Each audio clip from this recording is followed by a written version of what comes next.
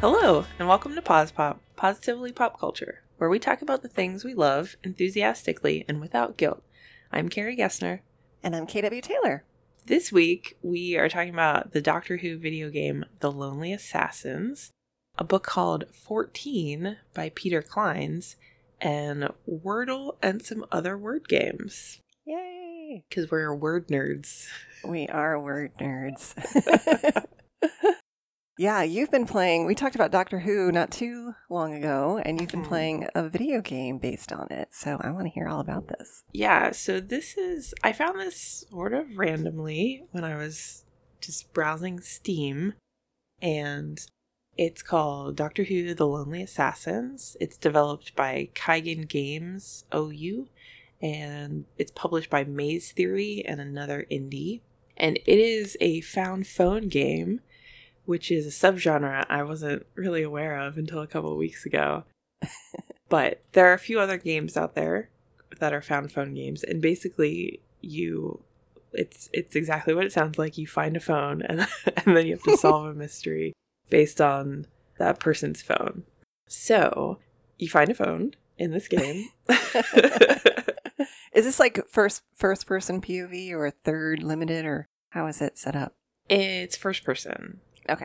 So basically it's all through the phone. Like, you are just looking at the phone interface.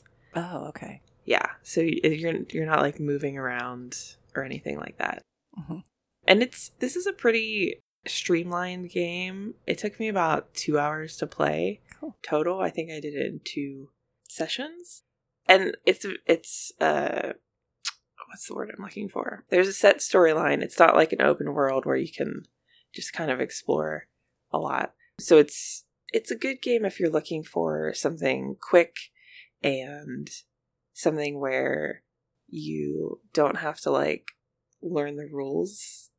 Like, there aren't outrageous rules. Like, sometimes I start a new game, a new RPG or something, and it takes me 2 hours to figure out what I'm doing. You know?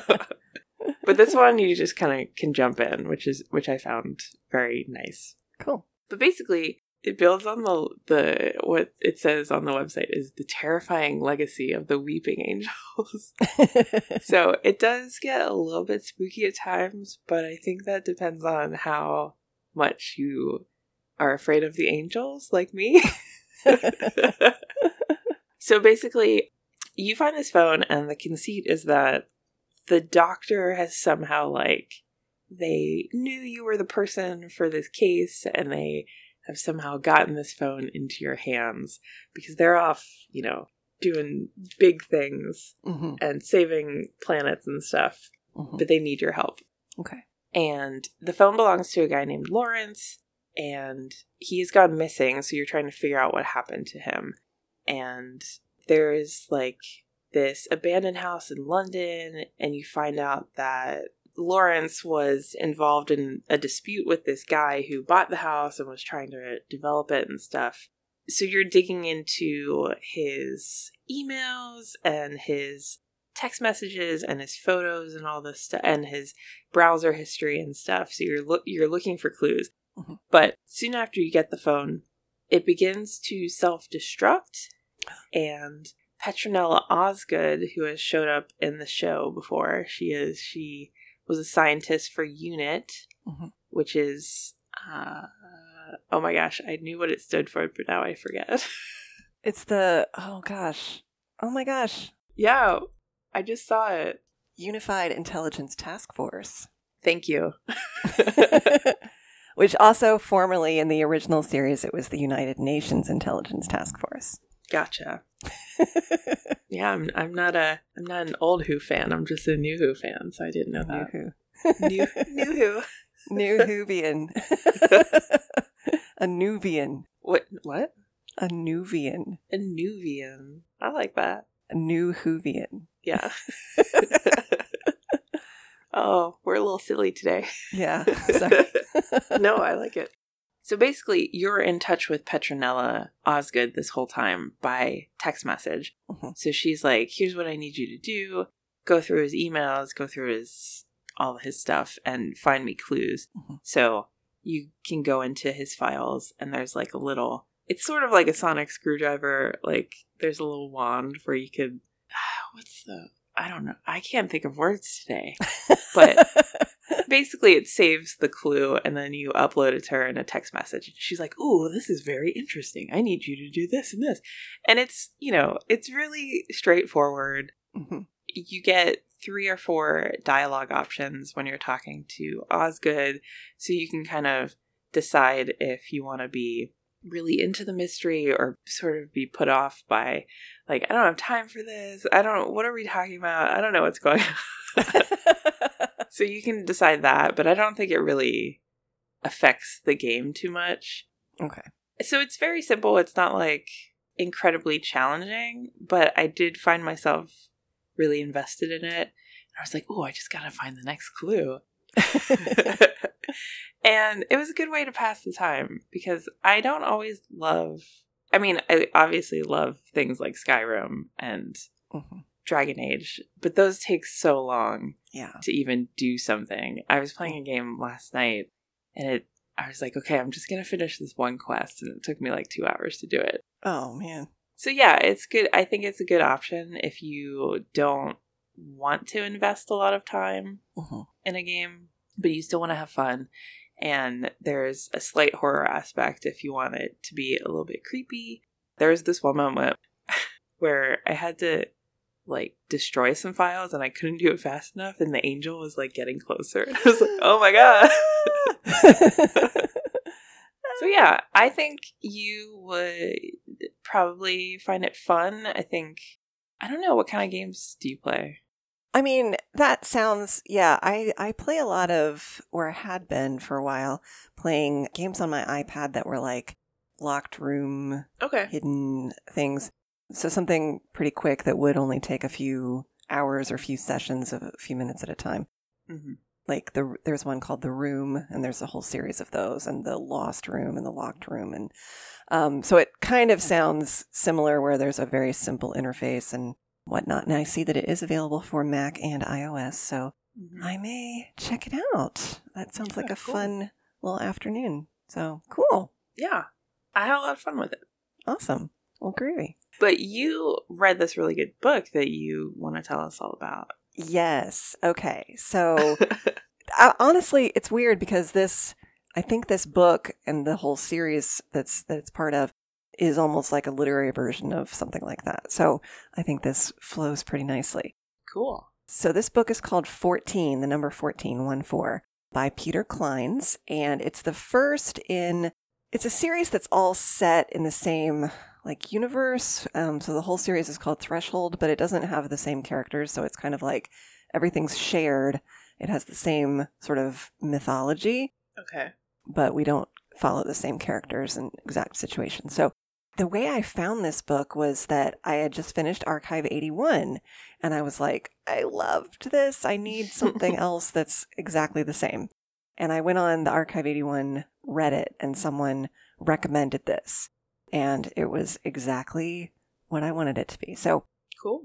So it was published in 2012. So there are some funny little technology things where people are using really old phones and stuff and whatever. But for the most part, it seems, it's very contemporary. But anyway, this guy, Nate Tucker, lives in Los Angeles, and he does kind of contract temp data entry for a magazine. And he does like really boring stuff like entering address changes in their database. It's so like, I've had that job, like basically, and so soul crushing. And he needs to move out of his old apartment, and he's at like a work happy hour, and somebody's like, oh, I used to live in this building that had super weirdly low rent. And so he's like, what's the catch? And the guy he's talking to is like, I don't know, it just like had a weird vibe, and all the apartments are studios, so it's kind of like not that great, but the rent is only like $565 a month in Los Angeles. Yeah. And even though that's 2012, that's still like, that's good for, I feel like, the last 30 years of rent. Like, that's an amazing price in that kind of city. And utilities are included. Oh, nice. Yeah. So it's like, okay, I don't care if it's small. I don't care if it has a weird vibe. That sounds great. And it's called the Kavich Building. Okay. And it's like an old LA style brownstone from like the 1800s. Ooh. And so it's got kind of this, and I used to live in an apartment building that was sort of, so I was kind of picturing it like my old place, which was a converted hotel and very old and creepy. Anyway, everything about it seems fine but quirky, but he chalks a lot of it up to being an old building. And he figures the rent is cheap because the owners maybe like have a lot of other properties and they just don't care because it's not maintained very well.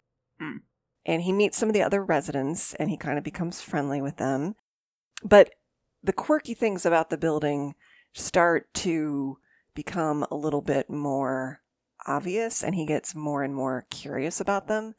And one of them is the fact that apartment 14 has a bunch of padlocks on it and no doorknob, and it's like, what is there? And a couple of the other things of like, there's weird, like the elevator doesn't work, but it seems like the shaft is actually empty. Oh. And there's weird little rooms behind rooms in kind of like laundry utility areas.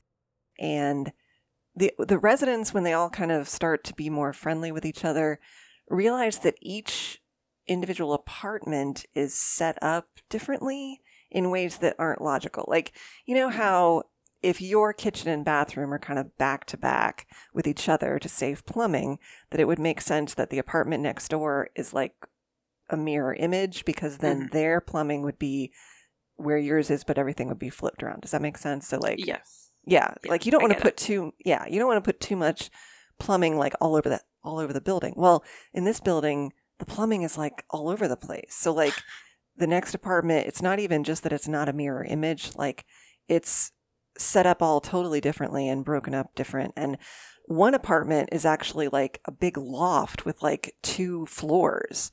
Oh. But then there's not like an analogous other unit like that anywhere else in the building. Mm-hmm. So even though the people who live there are like, oh, we just always thought that there was, but they're like, no, there's no other units like this. It doesn't make sense. Yeah. Weird. Yeah. So it's like there's all these weird parts of the building that are built strangely. And then I don't want to get too deep into what starts to happen. I think the precipitating event that starts Nate thinking like something is really up is that he somehow uncovers a layer of paint and finds a bunch of writing on the walls on the plaster. Yeah. Yikes. So to kind of like give a little taste of some of the stuff, he and his neighbors / friends discover a bunch of things like words on the walls that you can only see in blacklight, or insects that live in the building that aren't really known in the world. Like one of the residents is like a grad student in biology, and she's like, I've tried to study these roaches that seem to have an extra leg, and when I try to take them off site, they die. Like once she gets them like 100 feet from the building, they just all die. So jeez. And like there's a little side adventure where some people find this little office that's been completely sealed off from the entire rest of the building and sort of preserved. So yeah, it just gets really, really creepy.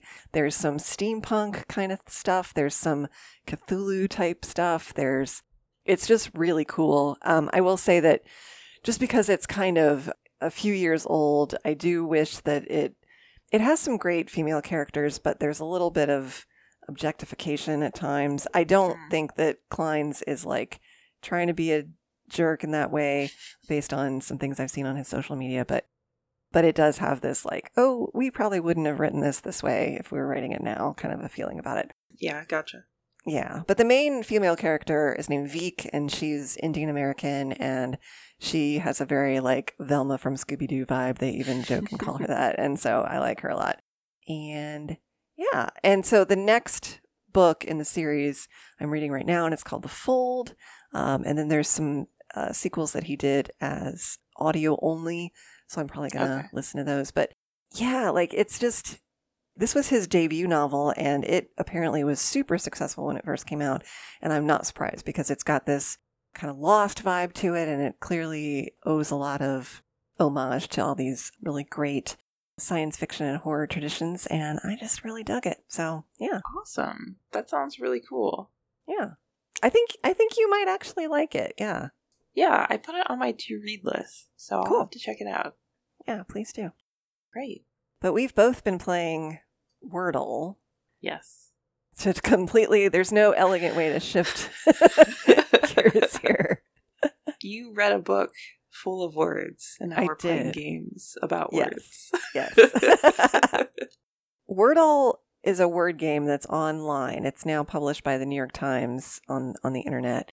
But it just started in like the fall of last year, right? I don't know. I only heard about it a couple months ago. Okay. This year. So yeah. It was developed by this guy named Josh Wardle. So I think that's where they get the name. Got it. So what's the basic gameplay? The basic gameplay is you have to guess a 5-letter word, and you have 6 guesses to get it correct. The word changes every day, so you can only play once a day, which is both good and bad. And when you guess a word, wrong letters are in gray, correct letters in the correct spaces are in green, and correct letters in the wrong spaces are in yellow. So you can get, every time you guess, you get clues as to where letters should be. And yeah, it's become a big thing. Cultural phenomenon, yeah, sorry. And you can share, since the word is the same for everyone, or it was, I don't know if it is still in the New York Times era. I think it is. I think it's supposed to be anyway. Yeah. Okay. You can share your grid, and it doesn't show you the letters, but it shows you gray, green, or yellow boxes, and people have been sharing those all over Twitter. I don't share on Twitter, but I do share with my parents sometimes because they're into it as well. But yeah, it's just kind of a fun, it challenges you for a couple minutes a day, and you get really excited when you get it. You get excited when you get it in fewer lines than your friend did. So yeah, it's been a lot of fun. Yeah. I just checked because I did it this morning on my phone, and I just now, as we were discussing it, did it on the computer, and it was the same word. So, okay. Yeah. Cool. And stupidly, I had kind of forgotten what the word was, so of course it took me still 4 lines to get it, even though I had already done it. That's okay. It's all right. I'm like, I couldn't remember one letter, so I'm like doing all the combinations of Yeah. There have been some spin-offs as well, like unofficial ones. Like there's one called Taylordle, which is the Taylor Swift themed Wordle. There's one called Quordle where you have to do 4 at the same time, and that's impossible for me. Wait, what? It's called Quordle. What do you mean you have to do 4 at the same time? Quordle. You get 4 at once, and you still only have one form of operation, but there's 4 words you have to be guessing. So it's really complicated. It's almost like you have to see it to get it. So yeah, yikes. I don't like that at all. That's too hard. Yeah. And there is like an unofficial archive. So I sometimes, if I had missed one of them, I'll go back and like do it in the archive. But I'm not very good at it. Like, I'm really kind of bad at it. That's okay. You don't have, I don't think you have to be ashamed about that. There is something that happens to you when you look at a blank. You look at those blank squares and you forget all of the 5-letter words in the English language. You really do. And this, okay. A friend of mine said, like, there's no way to lose. Mathematically, you literally can't lose based on how many chances you get and how many letters there are. Okay. There's like, and I don't know if I believe her. I don't know. I think she might do a much more systematic way of approaching it. Yeah. Like, I have a systematic approach for Sudoku that has kind of ruined it for me because it's like really hard to screw it up unless you just make a mistake. Yeah. And so Sudoku to me now feels just kind of mechanical. So she must have developed some system like that but I just approach it like fresh, and I'm usually having my first morning coffee and like just doing it on my phone while watching TV. So I'm distracted already. I'm tired. Mm-hmm. It's like the wrong time of day for it. Yeah, I think there are different ways to approach it because, yeah, you can do it really systematically. I know there are people who start with the same word every day or alternate between a few, and they're always words with the letters that have the highest chances of being in the word and stuff like that. Mm-hmm. And then there's me who chooses a different word every day, and it's based on like what I'm thinking about or the surroundings or something. Yeah. And I think it depends on, do you want to get it in as few lines as possible? Mm-hmm. Or do you just want to get it by the sixth line? And I'm more of I just want to get it by the sixth line. So I will throw away a couple, like the first 2 lines are throwaways. I'm just using 10 different letters to see if any of them is in the word. Mm-hmm. Yeah, so I think you can definitely be really competitive about it, but you could also be really casual, and that's cool. Yeah. I think I have a mixed goal. Like, I mostly just want to get it at all. But if I got today's, when I first did it this morning, I actually got it in 3, and I was very excited about that. But that's unusual for me. I either get it in 6 or I don't get it. Like, I only have about an 80% success rate. So, okay. Yeah, I don't know. I mean, that's okay. I guess. I don't know. It is fun, and often I look forward to it. When I had a slightly different schedule, I would stay up and do it right at midnight when it would drop. Mm, yeah. And that actually was I was doing better when I was doing it late at night. Interesting. Yeah. I do it when I get home from work, so it's about 1:15, 1:30. Okay. Yeah. It's like a nice nighttime routine thing. Yeah. But you're also doing Semantle, so... Yeah. One of my friends texted me about this last week, and she and her husband are really into it. And I was at my parents', so I showed my dad, and we spent an hour playing it. It's a lot harder than Wordle. Okay. So yeah, you can find it on Semantle, which is SEMANTLE .novalis, NOVALIS.org. And it's sort of the same concept. You're guessing a secret word. There's a new word every day.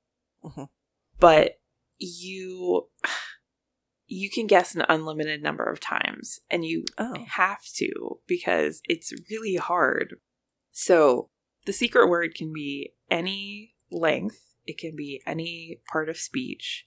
It can be any word. And some of them get really, really hard.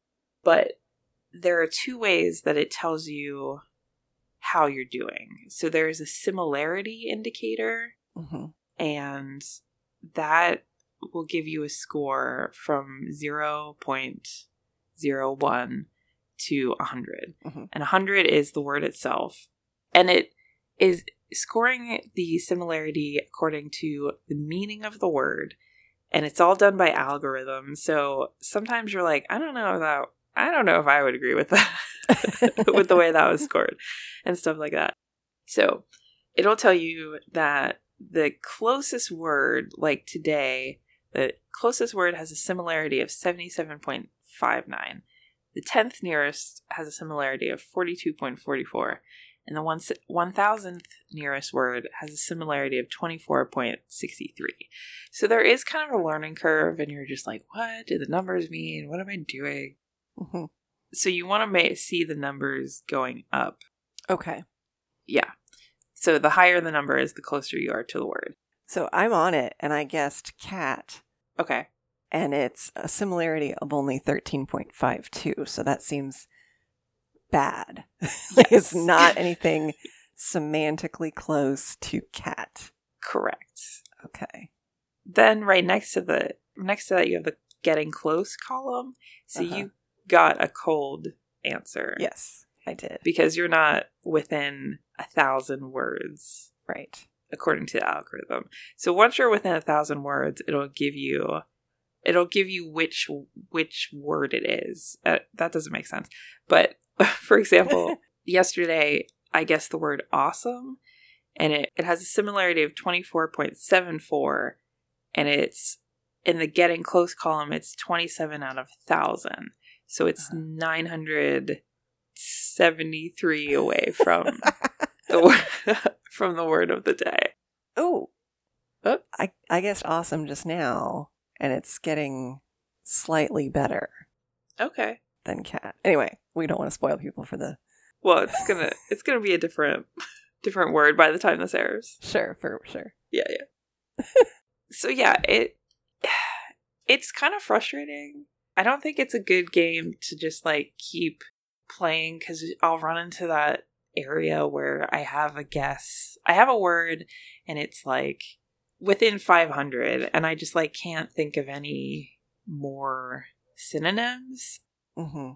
So the way my friends like to play it is, she was like, I play it for a few minutes and then I come back to it throughout the day. And I think that's a really good way to do it, because you kind of put it aside for a while, come back with fresh eyes, a fresh brain, and maybe hopefully get a little closer.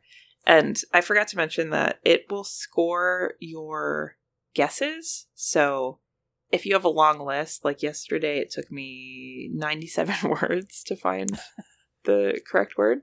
Uh-huh. And it'll score according to how close you are. So like it puts them in order so that all your closest are always at the top. So you have that in your eyesight, like, okay, I know it's close to this word and that word, and I just got to find something a little closer. Does that make sense? Absolutely. Okay. I'm now really close. I'm happy for you. I'm sorry. I'm at No, it's 9:48, so I'm onto it. But this is hard. What word is that? My closest word is amazing, so I'm kind Okay. of, I know I'm in the right ballpark. Okay, so even though I did this last night, it's the same day, technically. Like, Okay.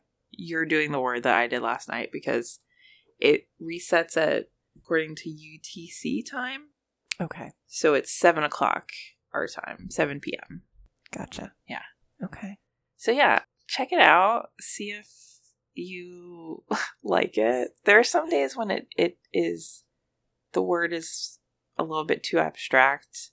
Yeah. And I get really frustrated with it, but I've won more often than I've lost so far. Mm-hmm. So I think it's doable, but it takes a little bit more time and a little bit more dedication than Wordle. Mm-hmm. Yeah. Yeah. I can see that. Mm-hmm. But word games, they're fun. Yeah. I'll come back to this later.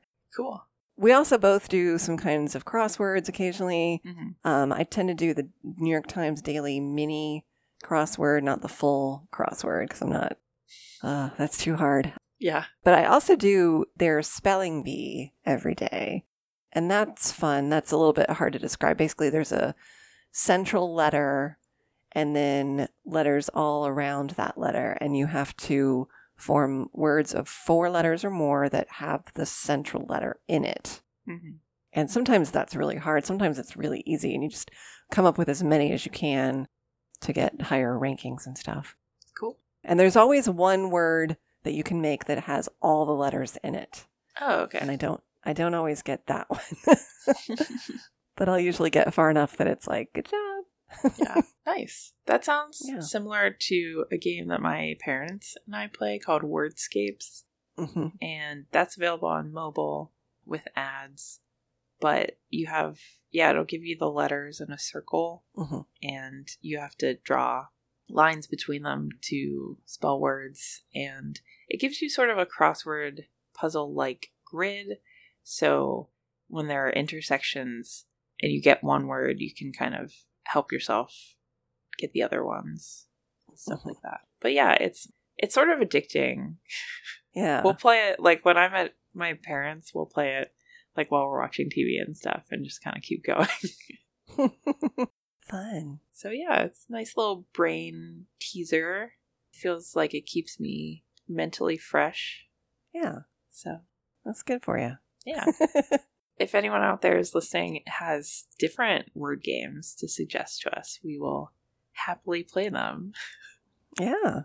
Tell us what you like to play. Oh, and I should say the Wordle, we didn't say where Wordle is available. Oh yeah.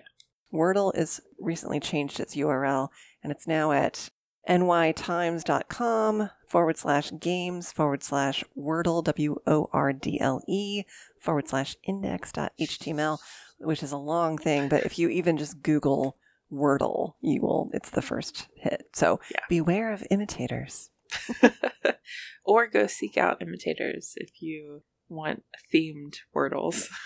Yes. Cool. Well, next week we are going to talk about some more language stuff with Duolingo and language learning, the new movie Marry Me, and the 4th season of The Marvelous Mrs. Maisel. Our theme music is by Joseph McDade. You can find me on Twitter at Carrie Gessner. And you can find me on Twitter at KW Taylor Writer. And you can find the show on Twitter at Pause Pop Podcast. If you want to email us, you can do that at positivelypopculture@gmail.com. You can also find the show's website at positivelypopculture.com, and from there you can find the link to the merch store. And please rate us and review us wherever you listen to your podcasts. Thank you for listening. Stay healthy and safe, and join us next time for another episode of Pause Pop.